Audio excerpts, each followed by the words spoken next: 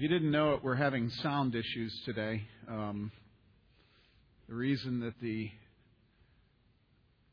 curtain is gone at part of it is it seemed to be dampening the sound in a weird way.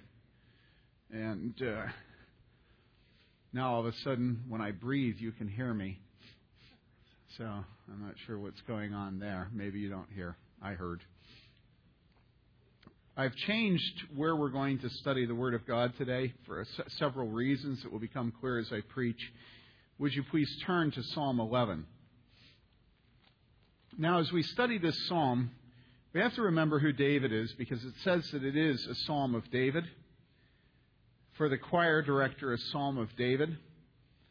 And let me make a note about it being for the choir director. That means that it was to be sung. And as we study it, you'll realize that probably the music that the choir director used for this song was not Twinkle, Twinkle, Little Star, How I Wonder What You Are Up Above, you know. It wasn't something like because you have to have a text and a tune that are somewhat matched, right? And so it is intended to be sung, and it's helpful as you go through psalms like this to think, what kind of music would you write to go with this psalm? It is a psalm of David, and we need to remember who David is, because if you don't remember who David is, as I preach this morning, you'll be discouraged. David was a man who, among other things, was a murderer and an adulterer. He was a murderer while he was king. And so when we speak about the oppression of King Saul this morning, remember that David himself reproduced what he suffered under King Saul. Now, let's go ahead and read then this psalm, Psalm 11. This is the Word of God, and it is eternally true. For the choir director, a psalm of David. In the Lord I take refuge. How can you say to my soul, flee as a bird to your mountain? For behold, the wicked bend the bow, they make ready their arrow upon the string to shoot in darkness at the upright in heart. If the foundations are destroyed, what can the righteous do? The Lord is in his holy temple. The Lord's throne is in heaven. His eyes behold, his eyelids test the sons of men.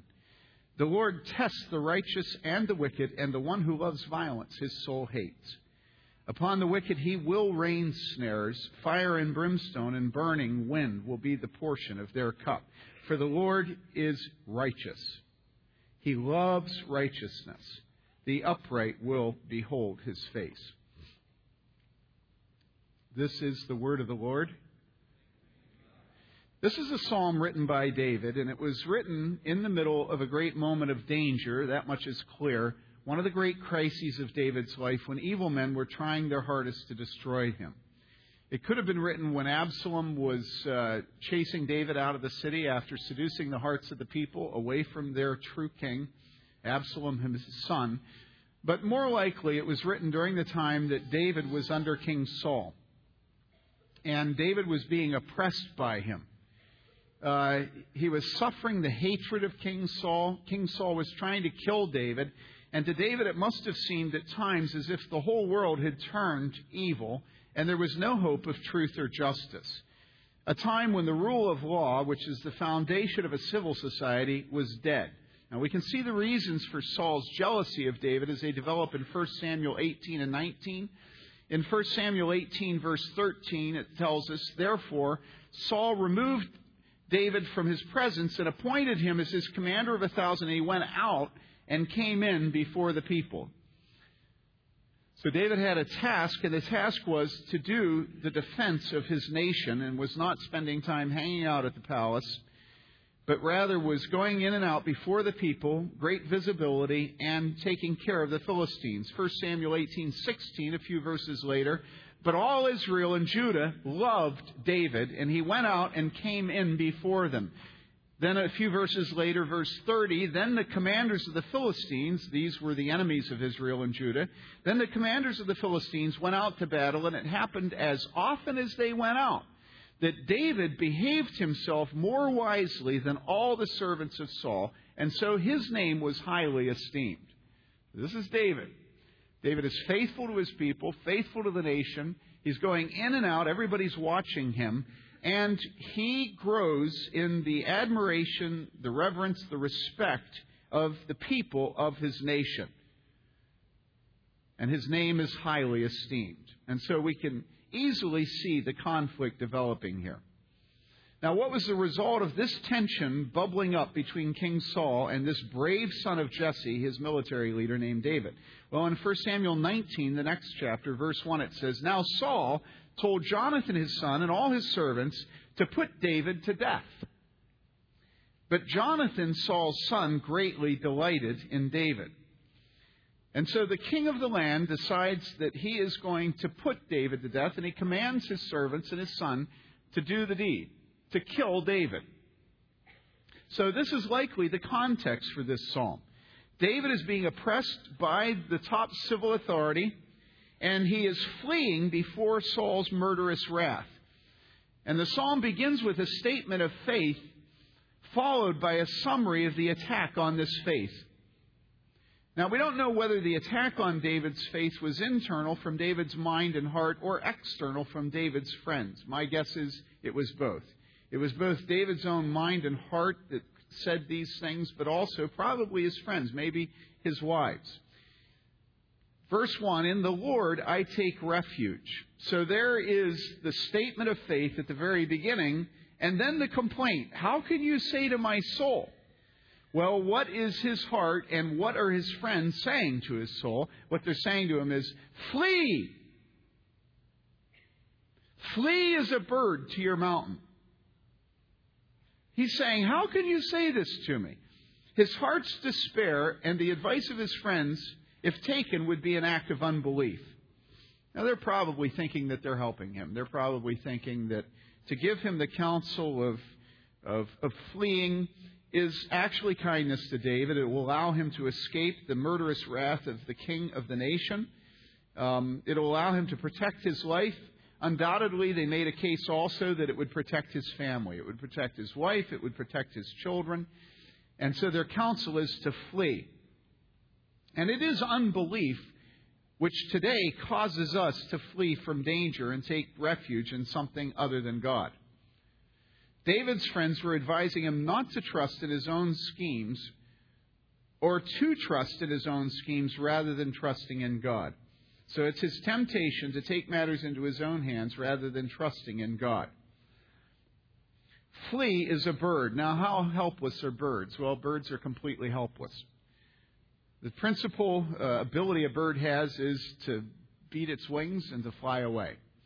You know, if you blow on a bird, it collapses into a mess of bones and feathers. It's gone. It's ephemeral. And so they're telling him to flee as a bird. And where are they telling him to flee? To the mountains. Think of Osama bin Laden. The great empire of America comes after him. He goes to the mountains. And that's where David is being told to flee as a bird to the mountains. Think of David and his men hiding in the caves in the mountains. Now, why is David being told to fly away like a bird? What's the danger facing him? Well, in verse 2, we see it opened up a little bit. "For behold, the wicked bend the bow, they make ready their arrow upon the string to shoot in darkness at the upright in heart." So many of you were out deer hunting yesterday. And it's not hard to understand what's going on here. There's a prey, in your case a deer, in this case David. And there is a way of getting your prey, and that is to take cover. Camouflage, deer stand. In this case, they're trying to kill David by shooting in darkness. In the Septuagint, it's translated in the cover of a moonless night. Okay, so they're drawing a bead. They're fixing their sights on you, David, from darkness, hidden in the darkness of a moonless night. Now, what's the meaning of this? Well, the meaning is that David's enemies are not being forthright and honorable in opposing him, but rather they're using darkness, trees, cover, camouflage. In a war, this would mean that you would take on the uniform of your enemy. So you dress yourself up in an enemy uniform, go behind enemy lines, and then start shooting the enemy, making yourself to look like one of them. civilian clothes, maybe, not the other army's uniform, but civilian clothes. So the coward uses disguises and darkness and lies to hide his actions and to cover his hostile intent, so that he won't be recognized as an enemy and therefore will better be able to carry out his love of violence and his bloodlust. Now, all of this condition is summed up in verse 3 by the statement, if the foundations are destroyed, what can the righteous do? So, the head of the people of God has become the oppressor. He is the one with bloodlust. The man that is defending the nation is the one who is the subject of his hatred and his bloodlust. And he's the king. The rule of law is gone, and he's using cover. I'm the great protector of the people. I'm the civil authority. I'm the one that you're supposed to honor and obey. David, come play for me. Come play a tune, David. So David comes in, and the man that's supposed to protect them is what? Well, he shoots him. I'm the king. You can trust me. Come into my house. You're the great military defender. We honor you. Saul has killed his thousands. David has 10,000s. David, come in. We love you. The people love you. We all love you. And then he comes into Saul's presence. Saul takes his javelin and tries to kill David. Saul tells his servants to kill David, right? If the foundations are destroyed, what can the righteous do? Now, at different times in the Old Testament, God allowed his people to be overrun and their walled cities to be destroyed. And the first thing that needed to be done after the people were restored to the city and to their land was that they worked to rebuild the city's walls. And the job was hard, especially when the walls had been destroyed so completely that the destruction extended into the wall's foundations. We read of a case like this in Ezra, where we read that the Israelites returned to their land and they began to rebuild the walls.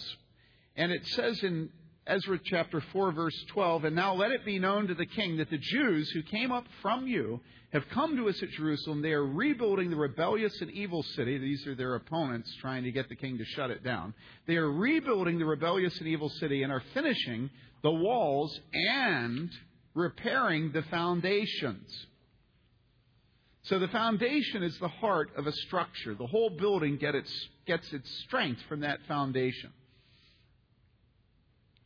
Generally, I think our homes have good foundations, but up in Michigan, a number of years ago, Mary Lee's father bought a house where the family could have a reunion every summer, and it had actually two houses on the property, both made of wood, and one large and one tiny, called the cottage. And the cottage had never had a foundation put under it. It had been built, and then later there had been a concrete slab poured within the house, but the house didn't sit on the slab. And so if you looked up at the roof, you could see where the beams were underneath the shingles, because that was the highest point of the roof. So you'd have, a beam here, and then the shingles would go like that, sort of in a swing, sinking down, and then the beam, and then sinking down. The whole house, year after year, was sinking into the sand because it was rotting, because it had no foundation. I'm happy to report to you that after many, many years of talking about what should be done with the cottage this last year, it was gone. It's gone. The cottage is gone. Why? Well, really, because it didn't have a foundation.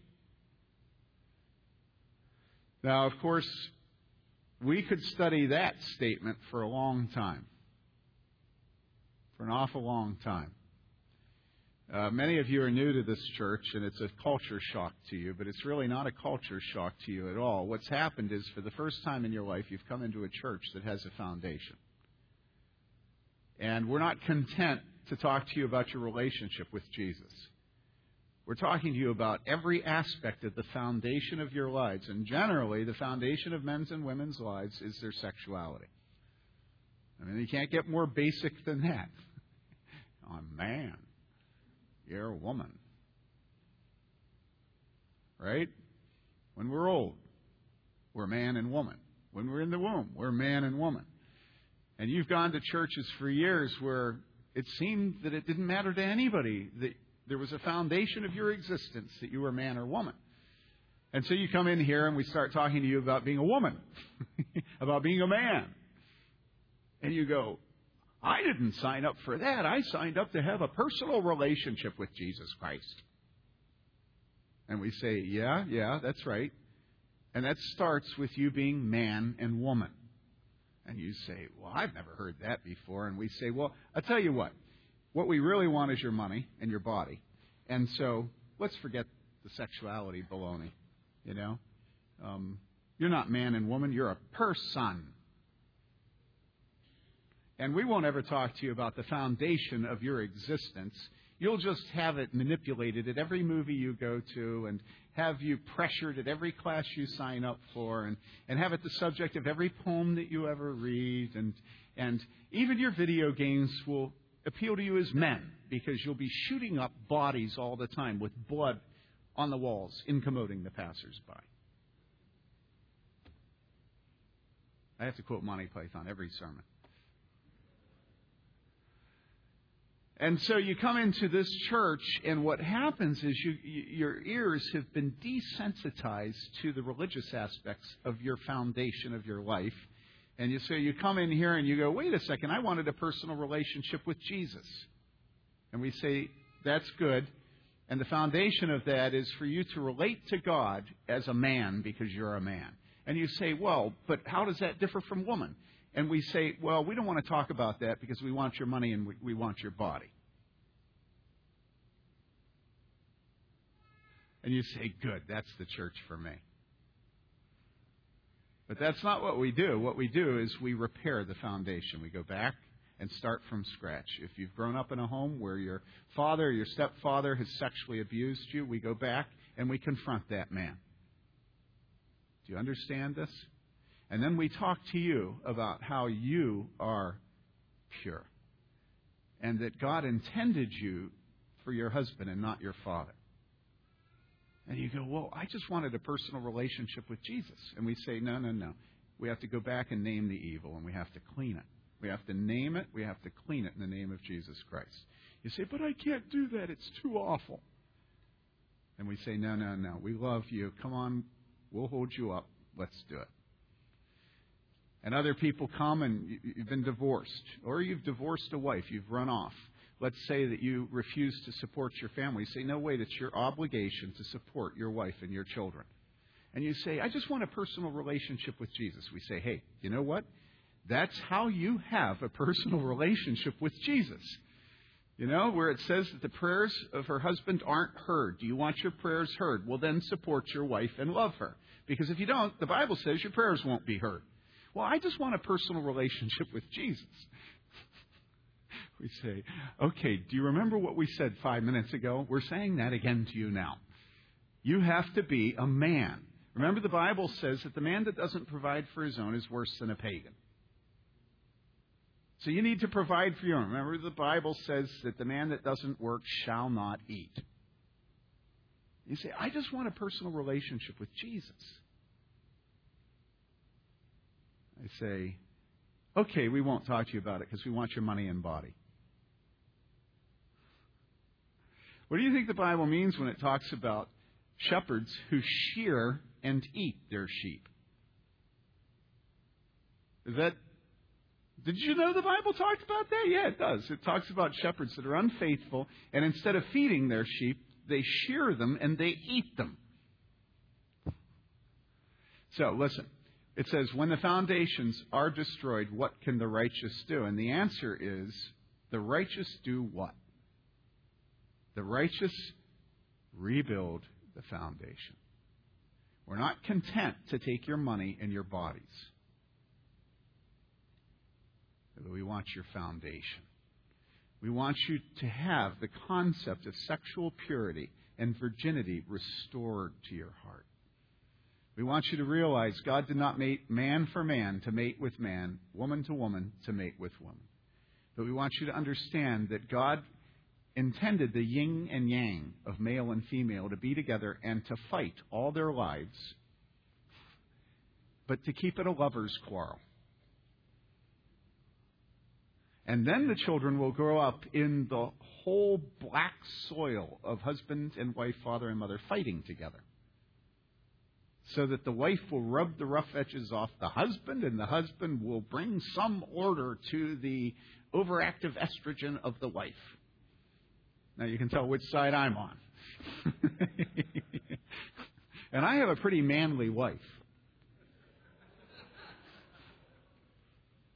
You're not insulted, are you?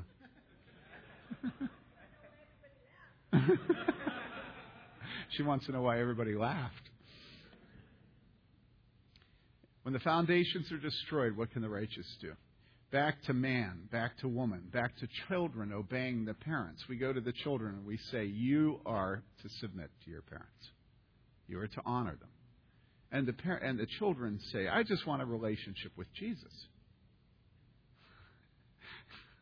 And we say, children, honor your father and mother, for this is pleasing to God.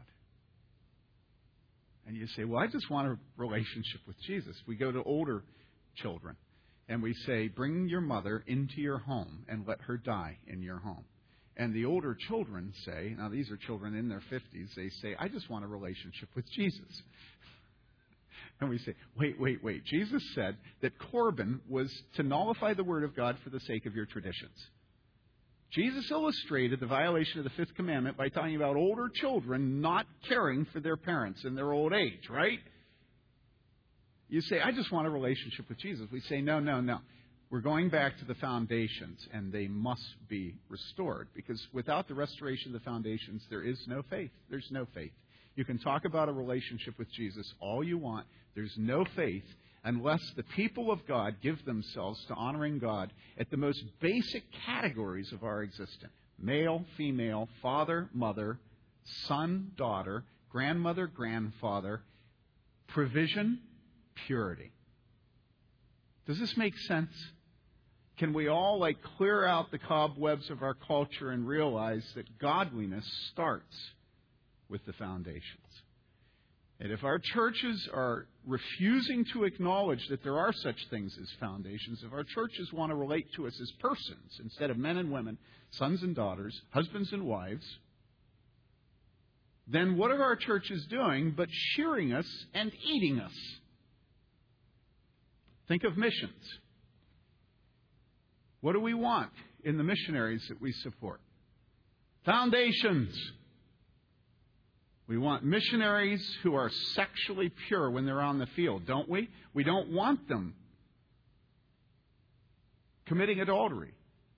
We don't want them abusing the people under their care. Right? We don't want them simply living a high lifestyle in a very poor nation with no heart for the people around them, do we? We want them planting churches, don't we? We want them believing in the ministry of the proclamation of the Word. So you go into missions, and instead of it just being a function of who you like and who you're related to, and that's how you decide who to give money to, you go back to the foundations and you say, the Bible says, go you into all the world, preaching the gospel, making disciples of all men, baptizing them in the name of the Father, Son, and the Holy Spirit. Are you making disciples of all men? Are you teaching them to obey everything Jesus commanded? Are you baptizing them? And are you baptizing them in the name of the Father, the Son, and the Holy Spirit? That's where we start. Why? Because it's the foundation. Now, these are some things that are involved with the foundations.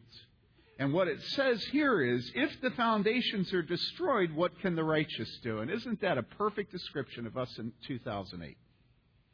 All the foundations are being thrown up in the air. They're being destroyed. And so the question is, what can we do? From the beginning of this church, we have constantly in front of us had the question as leaders whether or not we were going to be committed to the foundations. Because we've known that we could grow a church in Bloomington very, very well and have a lot of money and have a lot of status if we would turn away from the foundations. I have said before, and I'll say it again today, you're not led by stupid idiots. Generally, people who are leading this church, men and women, the Titus II women and the men, are very bright. And they know our culture better than the people that have megachurches know it. They read more. They think better. We're not led by dummies. And so they know precisely how to posture this church in such a way as to get it to grow. They know what compromises can be done without people knowing that they've been compromised.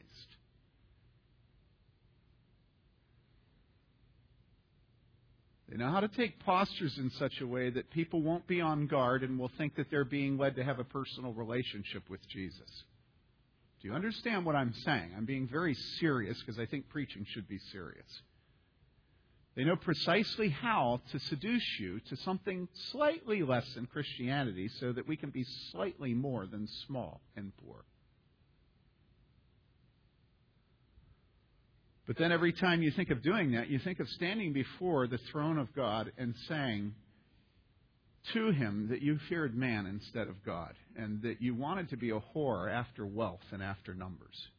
And you fear that He will not say to you, "Well done, good and faithful servant." When the foundations are destroyed, what can the righteous do? Well, the righteous can act as if they don't know what a foundation is. The righteous can say, well, you're a person, really. I mean, isn't that what the Bible's all about? I mean, doesn't it say in Christ there's neither slave nor free, male nor female, Jew nor Greek, male nor female? We're not men and women. We're persons. And so when the foundations are destroyed, the righteous can just go along with it and act as if they don't see that the foundations are destroyed. Father walks into kitchen, end of the day. Mother there, bunch of little kids, right? Screaming. He's got this pan burning. The buzzer's going off on the microwave. The water's running. The phone is ringing. The children are all screaming. Johnny's beating Susie with a pan. And the father comes in and says, "What's for dinner?" The foundations are being destroyed, and the father wants to know what's for dinner. He doesn't tell Johnny to put the pan down. He doesn't go over and take out of the microwave whatever's beeping. He doesn't turn down the burner that is burning the beans. He doesn't go over and hug his wife. He doesn't say, "Shut up!" Which is a general all-purpose kind of thing that you could do sometimes. He says, "What's for dinner?"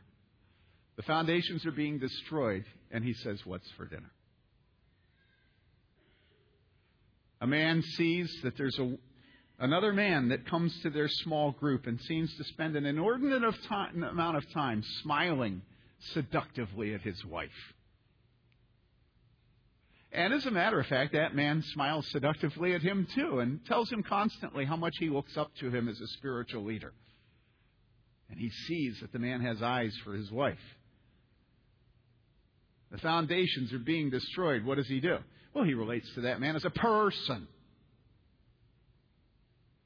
Because after all, he's massaging your vanity, and that does feel good. And it actually is kind of nice to have another man interested in your wife because it shows your good taste. And so he welcomes him into his home. And maybe that man's married, and he begins to have picnics with that man and his wife and his children. And then he notices that man seems to be a little familiar in touching his wife. But he is perfectly oblivious. Pretty soon, the entire town knows that that man, his wife, and the other man are committing adultery. And that they're at the center of the church. They lead the church. They're the upstanding citizens in town. And everybody knows that the wife of one and the husband of the other, they're committing adultery. And that man is fleeing like a bird to the mountains. Because he doesn't really want emotional intimacy with his wife. And it really does help him for his wife to have somebody else to talk to. Because he works hard. He gets home. He doesn't want to have to deal with his wife. He doesn't want to have to service her emotionally. When the foundations are destroyed, what can the righteous do?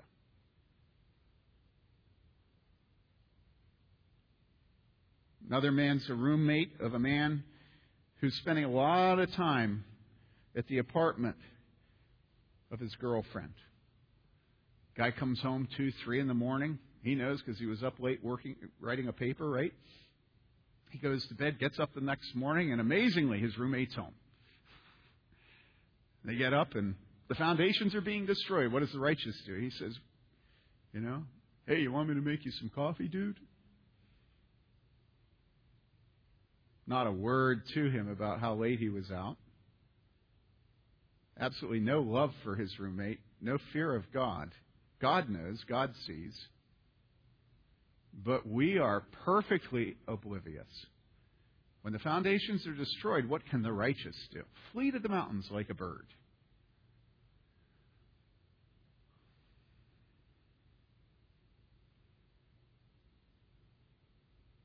Women in our church know of a woman who does not have sex with her husband.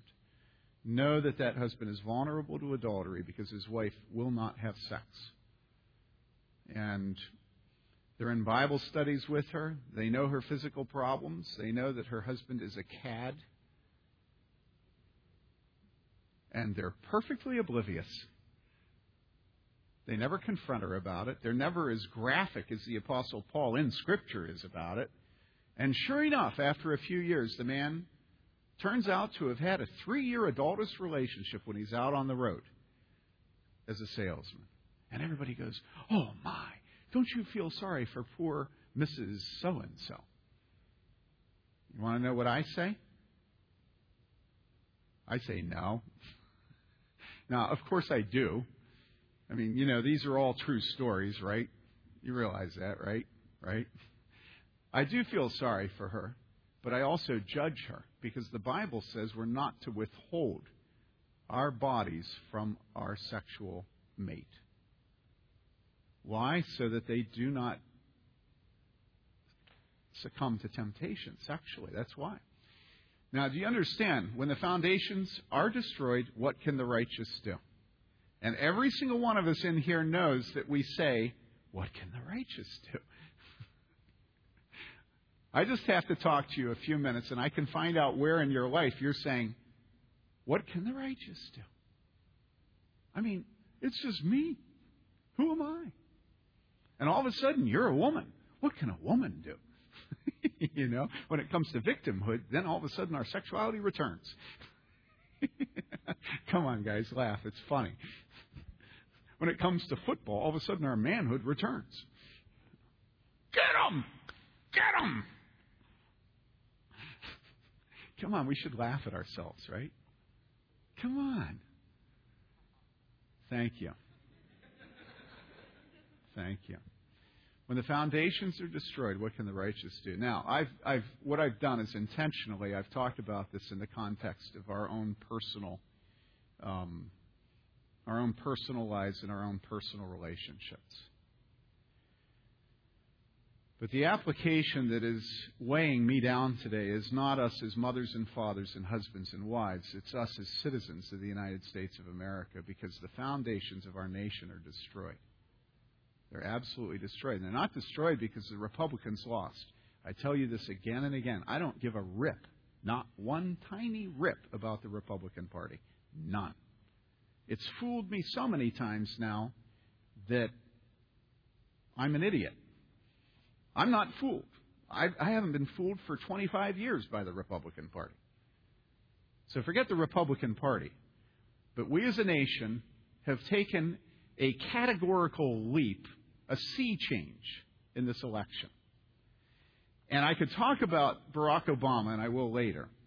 But what I really want to point you to is the fact that his election is an indication that the church in America has said, when the foundations are destroyed, what can the righteous do? Christians in America this year have given up the ghost. And what's really gone on this year is that Christians have decided that to fit in, we will not be salt and light. We will not repair the ruins. We will not restore the walls. We will not rebuild the foundations. And it's the result of the unfaithfulness of our shepherds. That's what's happened. We have been subject to such terrible care by our shepherds that we have lost the ability to discern. We have no ability to discern. in the church today. And it's not just that we've lost our ability to discern between good and evil, but it's that we have actually adopted as a principle of our existence that discernment is evil and wicked, and we will not give ourselves to it. It's not just that we're not real good at it, but it's a skill that we value. It's that we hate discernment. We hate it. Because discernment divides. Discernment causes us to make distinction between righteous and unrighteous. And so when the foundations are destroyed, what can the righteous do? This is the counsel of the evangelical church in America today. And when you hear people talking generally, vaporously, mystically about a relationship with Jesus, and it has no doctrinal substance, none. It has no crunch. It has no edge, no crenellations, nothing except a relationship with Jesus. Those are destroyed foundations, and that is the church saying, what can I do? What can I do? King David, it's not your job to clean things up. Flee like a bird to the mountains. When the foundations are destroyed, what can the righteous do? Think of Jesus on the cross, Luke 23. The people stood by looking on, and even the rulers were sneering at him, saying, He saved others. Let him save himself if this is the Christ of God, his chosen one. And the soldiers also mocked him, coming up to him, offering him sour wine, and saying, If you're the king of the Jews, save yourself. And there was also an inscription above him, This is the king of the Jews. And one of the criminals who were hanging there was hurling abuse at him, saying, Are you not the Christ? Save yourself and us. When the foundations are destroyed, what can the righteous do? You remember Job. God has afflicted him. Job 2:7, Then Satan went out from the presence of the Lord and smote Job with sore boils from the sole of his foot to the crown of his head. And he took a potsherd to scrape himself while he was sitting among the ashes. And then his wife said to him, What? Do you still hold fast your integrity? Curse God and die. Often, this is the counsel that the evil one sends to us. And often it does come to us from our closest friends and from our loved ones, from Job's wife. Verse 4, here's the response. To the counsel of despair, the response is, The Lord is in his holy temple.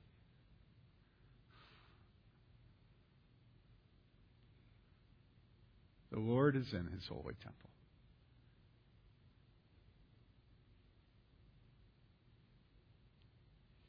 What does that mean?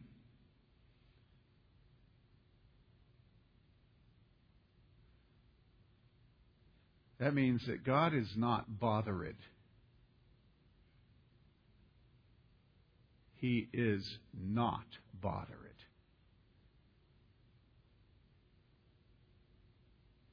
God is not fooled. God is not mocked. God is not shaken off his purpose in his court. God is in his holy temple.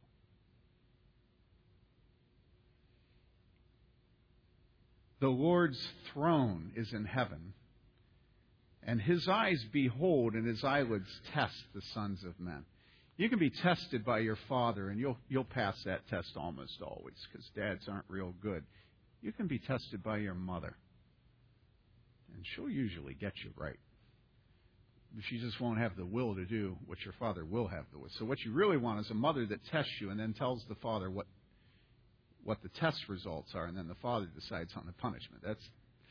That's the best situation. But when God tests you, God sees absolutely to the very marrow of our bones. You see this all the time when you read Scripture, and Scripture cuts you like nothing ever has cut you. Your wife can't even conceive of speaking truth into your life the way Scripture does. God is like this. God's eyes are unerring. No confusion, no mist, no cataracts, no glaucoma, no twisted retina. Nothing is wrong with the vision of God. Nothing. And the Bible tells us he's in his holy temple, his throne is in heaven, and his eyes behold, and his eyelids test the sons of men.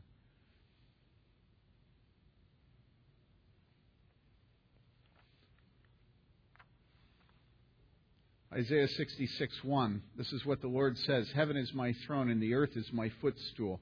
Where is the house you will build for me? Where will my resting place be? He observes, his eyes examine. God has his gaze fixed on us and on all men, and nothing can hide from him. He pierces right to the deepest motives of our heart. He misses nothing. He knows every infinitesimal matter of our minds, even down to the tiniest sorrow, the smallest daydream, the momentary, even down to our dreams. God understands us. The Lord tests, he examines the righteous and the wicked, and the one who loves violence his soul hates. Much as a fire tries and refines metal, the Lord tries and refines man. And then it tells us what he hates. God is not capable of doing anything but hating evil and wickedness. And it tells us in verse 5 that the one who loves violence his soul hates. Now, here comes Obama. When you read a text like that, do you ever think, who loves violence? That's what you should think when you read the Bible. If the Bible tells you that God hates someone, you should always think, am I violent? Right? You should always think, is somebody else violent? The Bible tells us the one who loves violence his soul hates. We should say, am I violent? Do I love violence? Who loves violence? That's how we should read the Bible. We should always assume it's true. And that if God hates those who love violence, there are people who love violence, right? So who loves violence today? Now, this should be fairly easy for us to start on a personal, existential level. Some of you play video games all the time. And I'm going to tell you, if you are given over to video games, you love violence. I'm not talking about Pac-Man. If your life is consumed with games where blood is on the walls incommoding the passersby all the time. You know, I read a profile of the guy that designed this game where apparently there's like a chainsaw and you cut through. You know, and it's one of the most popular video games. And I guarantee there are men here who play that game. I don't know what the name of it is. I don't know the name of the guy that wrote it. I just read his profile. He's twisted. He's fully twisted. And you're giving over your life to that man. You're playing video games. You love violence. Okay? You love it. How about those of you that love to watch movies that are horror flicks? You love violence. You know, I had a man in my church up in Wisconsin. We were surrounded by prisons, federal and state. The one where, what's-his-face, Jeffrey Dahmer this was a prison that this guy worked in, over in Portage, the highest maximum security Wisconsin prison. And this man worked. I'll just tell you this about this man. What he lived for was hunting. Now, I'm not against hunting or guns at all. I think hunting is good. I think hunting is an exercise in faith. And the reason I believe that is that everyone that hunts is reminded that God has made animals to die to feed us. And I think it's good in our world today for all of us to eat meat. I think even those of you that are allergic to meat should occasionally eat it as a statement of faith. To remind you, seriously, Latasha, just to remind yourself that you do this for your health. You don't do this because you're confused about the fact that man alone bears the image of God and that the rest of creation has been given to us by God as a good gift to feed us. No guilt. And so when you go out and kill the animal, it sort of short-circuits this sterile and antiseptic relationship we have through a grocery store. You know, you actually see the splatter. You field dress the deer, and it's not pretty. As Mike Bowles told my son when he said he was going to take him hunting, he said, you know, you're going to have blood up to here. And I think that every son in this church should have Mike Bowles initiate him to what really is at the center of our life when we eat, which is blood. The blood of an animal that God has made to give us food. So I'm not sentimental about animals. Not at all. I think it's an act of Christian faith. But the Bible says the one who loves violence his soul hates, and this man had bloodlust. This man took perverse delight in the suffering of creatures made in the image of God. Do you understand what I'm saying? He loved violence. And it was so clear to me that I actually told him that he had bloodlust and that it was evil and that he needed to repent of it. Can you imagine how somebody who works with knives with the most violent inmates in the state of Wisconsin could have bloodlust? Can you understand how that would be a natural temptation of somebody in such a horrible environment? So don't look down on him. He probably was working out with the animals what he wished he could do to some of the men he worked with. And that's not a wrong thing. There is something right about the civil authority wanting to use the sword to protect the innocent. So, you're going to be with me on video games because you're a woman, right? And you think it's corrupt. You're going to be with me when it comes to, like, gothic movies and the whole black, the whole, vampire thing, right? Because you're a man. Or because you're old. Or because...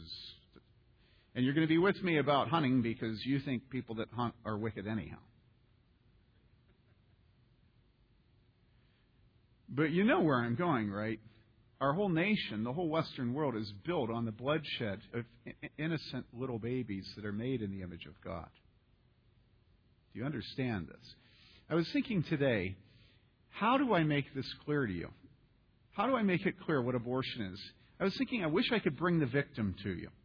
I wish I could have right here a little baby that is flushed down the sewer system over there at Planned Parenthood, right by the Wendy's where you eat meat. Do you know what I'm talking about? The Wendy's right by the Kroger. Right kitty corner, just a couple doors down, is where they kill the babies. About a quarter of the ones that are conceived in our community are killed. Okay? I wish I could have one of the little bodies and show you the head, and show you the arm, show you the leg, show you the umbilical cord, show you this human being made in the image of God. But the problem with abortion is that the victims have never appeared. They never appear. They're not like Jews who generation after generation show you pictures of the emaciated men who are liberated by the Allies' troops. There's no relative at your family reunions that has their concentration camp number on the arm. There's nobody that's left to tell the story. It's not your uncle who talks about seeing Treblinka when he shows up. These little ones never, ever speak. They are voiceless, right?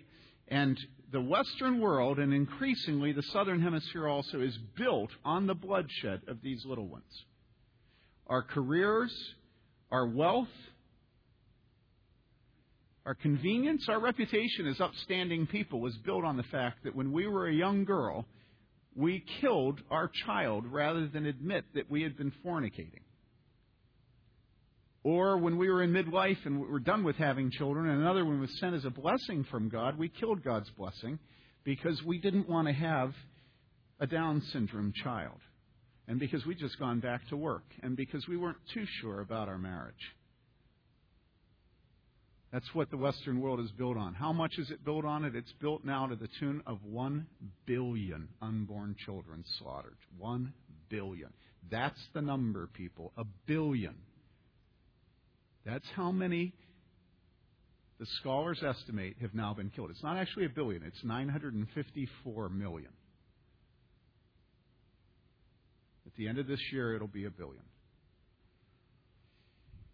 And so we have elected a man who is the most pro-abortion, the most pro-infanticide. That's when you kill a baby that is born. Politician Washington has ever seen. Now, I have a problem with that because I know the God who says that he hates men who love violence.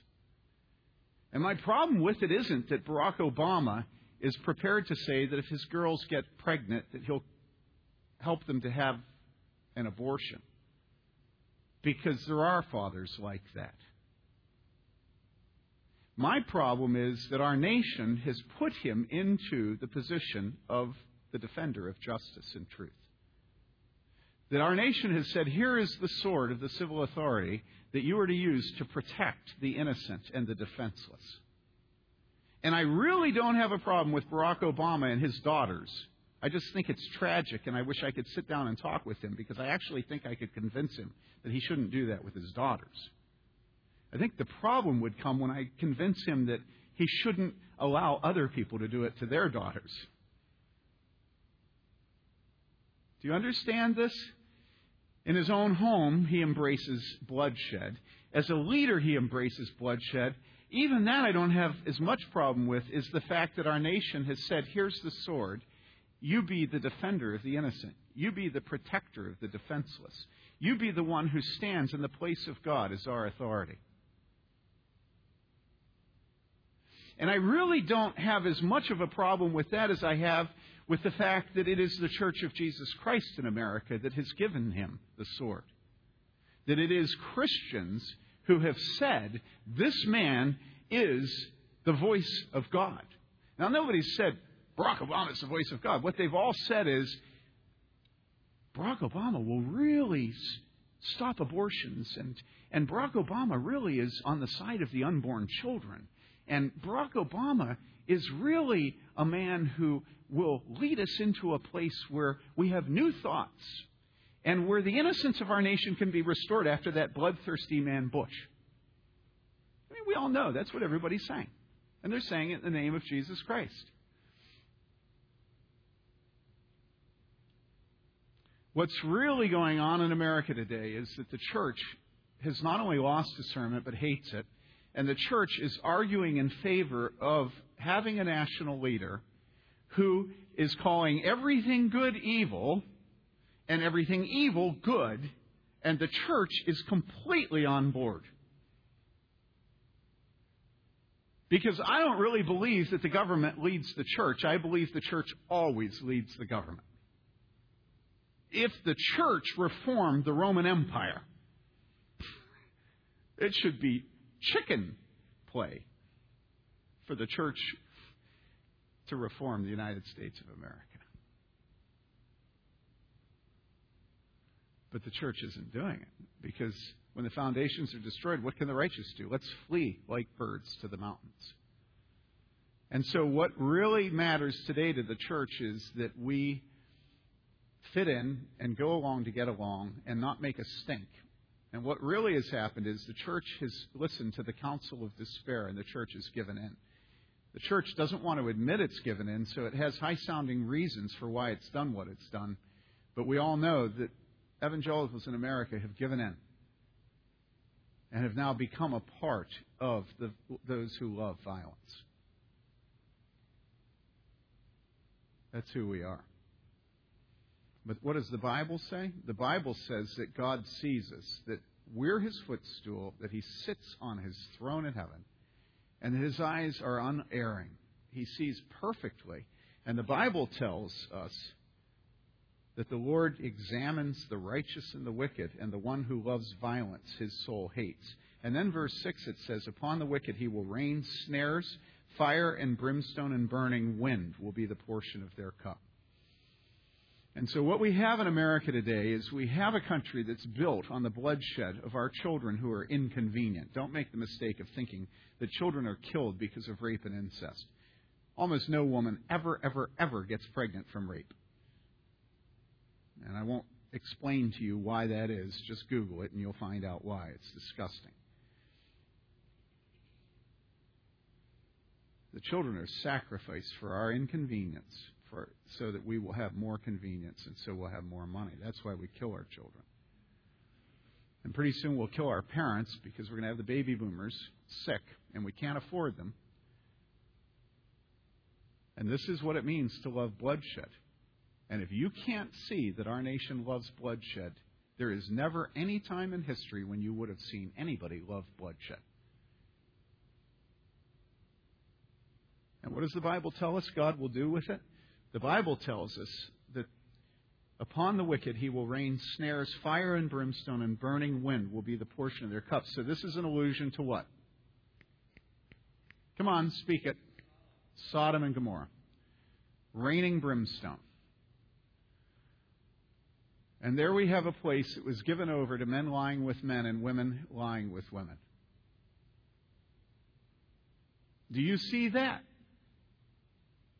Would you think that that had an application to the United States of America? Does it mean anything to you that male homosexuality loves sadomasochism? Does that tell you anything, or is it just a lifestyle? Do you understand that somehow a nation that loves bloodshed has become a nation where people given to sexual immorality, in order to get a rush, have to go back into bloodshed?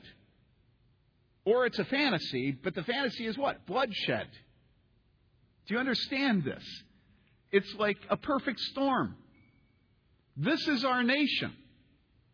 And our new president is the most pro-abortion politician ever to hit Washington. Everybody agrees with this.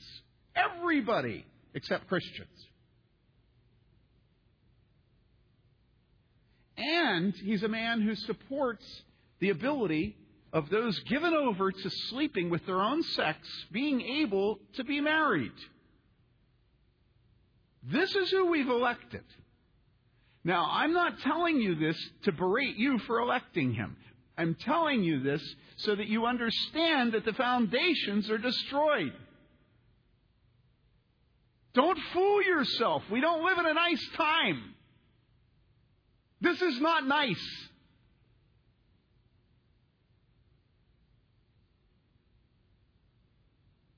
This is the world you live in. This is the world that your children are born into.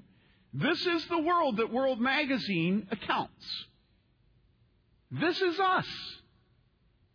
And we've chosen a leader who's a perfect manifestation of the evangelical church. The evangelical church is given over to bloodshed and is given over to violence. The evangelical church goes around saying, the temple of the Lord, the temple of the Lord, the temple of the Lord. And God is in heaven, and His eyes perfectly see us. And He says that He will rain fire and brimstone on those who love violence and on the wicked.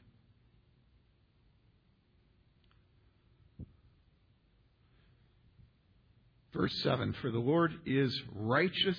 He loves righteousness. The upright will behold His face. That's our God. The man that says that he just wants a personal relationship with Jesus, is that his God? Is that his God? Is his God the God that rains brimstone and fire from heaven on those who love violence?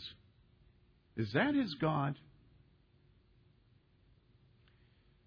Listen, people, true faith is always divisive. Because Jesus says He came not for peace, but to bring a sword. And if you watch Jesus' life, it was like a locomotive going through a herd of buffalo. And no buffalo ended up in front of the locomotive. It ended up on the right side or the left. And the engine just keeps going. And this is God. And what we find out is throughout all eternity, there will be a whole pile of buffalo on one side and a whole pile of buffalo on the other. There won't be any buffalo in front of God. It's going to be perfect division based on unerring judgment of the secrets of our hearts. And if you hate judgment, if you hate God's hatred for violence, if you hate making a distinction between those who love peace and those who love violence, if you hate making a distinction between those who give themselves to sexual purity and those who give themselves to being predators on other human beings sexually, if you can't see any of these distinctions and you think none of them apply today, you don't know God. You don't know God. You can talk all you want about a relationship with Jesus Christ, but you don't know Jesus Christ. You have no faith. Because the faith of the godly says, when the foundations are destroyed, what can the righteous do? God is in heaven! And we take comfort from that, not because we're vengeance people, not because we feel so offended that other people have harmed us and have made fun of us. We don't care about that. We fear God. We don't fear men. We love it because we want to see the little ones able to worship their Father. We want to see fulfilled what Jesus said. If any of you lay a little hand on and are a stumbling block to these little ones, it would have been better that you would have been cast off a bridge with a millstone around your neck than you offend one of these little ones. And we remember that Jesus said their faces are always beholding the face of my heavenly Father. And we say, God, save the babies. I see that little one.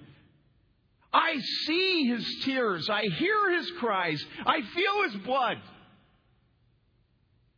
God, save him! And we say, oh yeah, he said he hates those who love violence. He will judge them. And then we go to the women who run the abortuary, and we plead with them, flee from the wrath to come.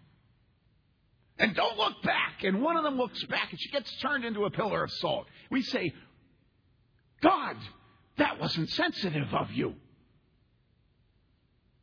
We say, no, God, your judgments are right and true. That all men are liars. Every judgment of God is true. God, save me. My heart's tugged towards abortion, tugged towards lust, tugged towards every evil thing. God, save me, cover me with Jesus' righteousness. And that's the gospel. The gospel doesn't know no evil so that it can know all good. The gospel knows evil so that it can flee from the evil to the righteousness of Jesus Christ. Has no delusions that it's its own righteousness that will save it. Knows that it's only the righteousness of Jesus Christ. Do you understand this? And then it delights in God bringing justice. And it's unbelievably surprised that it escapes judgment itself. This is true Christian faith. True Christian faith does not deny the division of the herd. True Christian faith does not deny that there are those who love violence. True Christian faith doesn't deny what America is today. It doesn't deny who Barack Obama is. It doesn't deny why the emergent church supported Obama, because it knows what the emergent church is. True Christian faith cultivates the ability to see the dividing lines as its heavenly Father sees the dividing lines. Because true Christian faith cares more about the approval of God than it does the approval of man. Okay? This is true. What I say is true. And then true Christian faith is filled with love and grace and mercy for those who love violence. Because today, if you hear his voice, do not harden your heart. Now is the day of repentance. Now is the day. God has withheld his judgment because of his kindness, leading us to repentance. You know? I want us to end, I don't know if I have the faith to do it, but I think I do. Would the band come up? We were going to do a song that isn't appropriate given the sermon, but I want to tell you about, I often use my family as illustrations, and usually they're not good, but I want to use my daughter Hannah as an illustration, a good one. When the foundations are destroyed, what can the righteous do? You either run or you stand. And Hannah just told me this little story at the dinner table the other night about how she was in, and I'll get some of the details wrong, but about how she's in this class on textiles and design or something, right? Yeah. And so the professor showed this movie called Paris is Burning. Know the movie? Come on. Nobody knows the movie. I see that hand. Come on, more of you know that movie. What is it? It's a transvestite movie, right? It's about, men that dress up like women, right? And that's basically... Huh? Go ahead.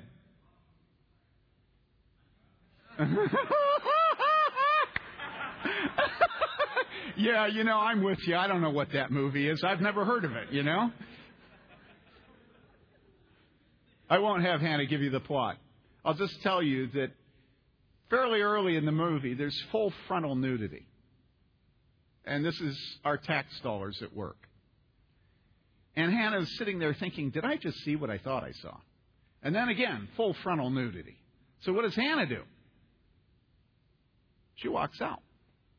So then a week or two later, there's a meeting with the professor, and she walks in the professor's office, and the professor says something like, well, why would you like to talk to me? And Hannah says, no, actually, I think you wanted to talk to me. So they got talking, and the professor wants to know how Hannah, reacted, what her objections are, and Hannah says, well, that movie with that nudity should not be shown. And what does the professor say? Can you guess?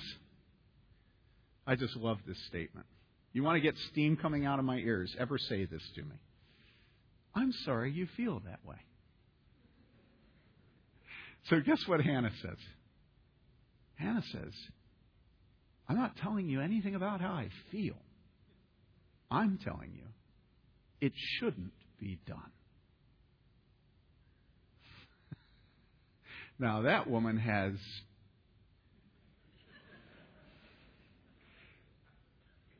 And I found myself wishing every man in this church could hear her tell that story and be shamed.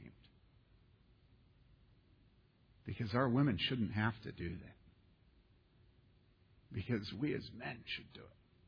And that's the beginning of seeing God's righteousness and fearing Him, and then bringing everywhere we go faith instead of unbelief. And instead of fleeing like a bird to the mountains, we go into the professor and say that shouldn't be done. And when she says, I'm sorry you feel that way, we say, I didn't say anything about my feelings.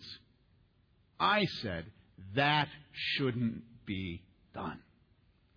And that's Christian faith. Not that we're going around making a name for ourselves being obnoxious. If you know Hannah, you know the professor probably loved her more when she walked out of the office than when she walked in. But that professor was rebuked, and that was an act of Christian faith. And that's what we need in America today. And if we do that, our country will repent. All God needs is for us to give ourselves to what He's called us to do, which is to make disciples of all nations, not people with personal relationships with Jesus. I'm not against a personal relationship with Jesus. But you know how you know it exists is because you go into the professor and say, that ought not to be done. And if instead you just want your grade, how do you know Jesus? Give me the proof. If you're fleeing like a bird to the mountains every day of your life, and if nobody ever feels offended at your presence doing anything, what is your profession of faith? Now, don't worry. Some of you are timid, and God made you that way, and God bless you. I'll give you a bye. And some of you are mute. And I'll give you a bye. And some of you are old and they wouldn't listen to you anyway, and I'll give you a bye. And some of you are too young and it would be disrespectful. I'll give you a bye. And some of you are women. It's not really a woman's place. I'll give you a bye. And some of you have very important position in the community. If you were to speak up, think of what people would think of you, and I'll give you a bye. And some of you are just on the edge of tenure, and I'll give you a bye. And some of you need your committee to approve your dissertation subject. I'll give you a bye. And some of you have parents that wouldn't understand, and I'll give you a bye.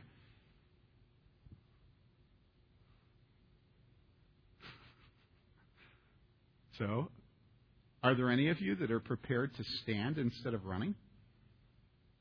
Do you have faith in God? Do you love His judgment? Not do you love His mercy? I just take that for granted. Do you love His judgment?